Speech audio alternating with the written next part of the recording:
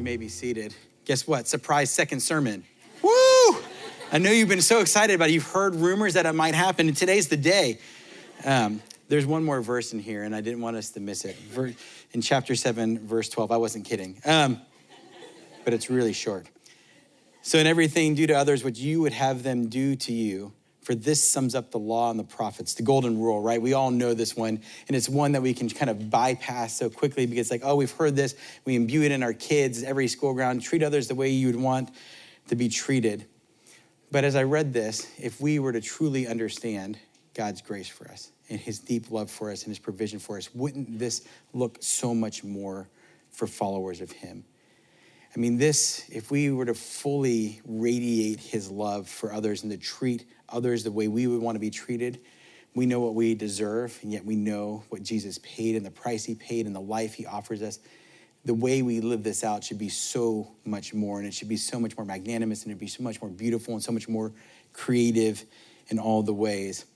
I love that last week, if you were here and heard the sermon on judgment, that Zach talked about removing the plank from our own eye before we can see the speck in the others. And I think that's step one, to be able to treat others well. We have to understand our own brokenness, our own sin. We have to remove our own plank from our eye. We need to recognize our deep need for Jesus. And as a part of what we've done this morning, asking, seeking, knocking, relying on him, taking of the communion meal so that we can go and love others.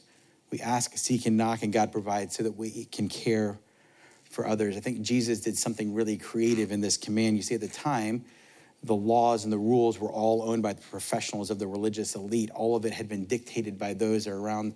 The people were told how to do all these things, and there were a list of requirements. And all of a sudden, Jesus says, you don't need those anymore. If you listen to me and you, if you're a true follower of me, this is inside of you. Eventually, this would point to the Holy Spirit working within us, that he would be working in us, in our gut. We know how to treat others because we want to be treated the same way. He says, now go. And one of my favorite commentaries earlier, he said, be surprising in the way we love, be surprising when people treat us wrong and how we respond. And in this, I love the word he says, go and be creative. I feel like Jesus is here saying, be creative. You are followers of me. You should be the most creative people in the world on how you love one another. You don't need anybody else to tell you how to do it. Follow me and love well. And so he calls us to creative love and to care. So be creative. Who do you need to care and treat well? Who is the person that you need to treat and love extremely well? There's a good chance they're sitting next to you. There's a good chance you had something going on this week and you need to start there. There's a good chance they're not very far from you. They're in your house. They're in your immediate circle. Who is it that you need to love well? Are they in the car on the ride home? Are they at the store this afternoon? Is it your neighbor? Who is it in your life that you need to care for well? Because this encompasses everyone. So be creative in your love for them. And don't forget who loved you first and modeled the most sacrificial love of all on the cross. Would you please stand and continue in worship with us?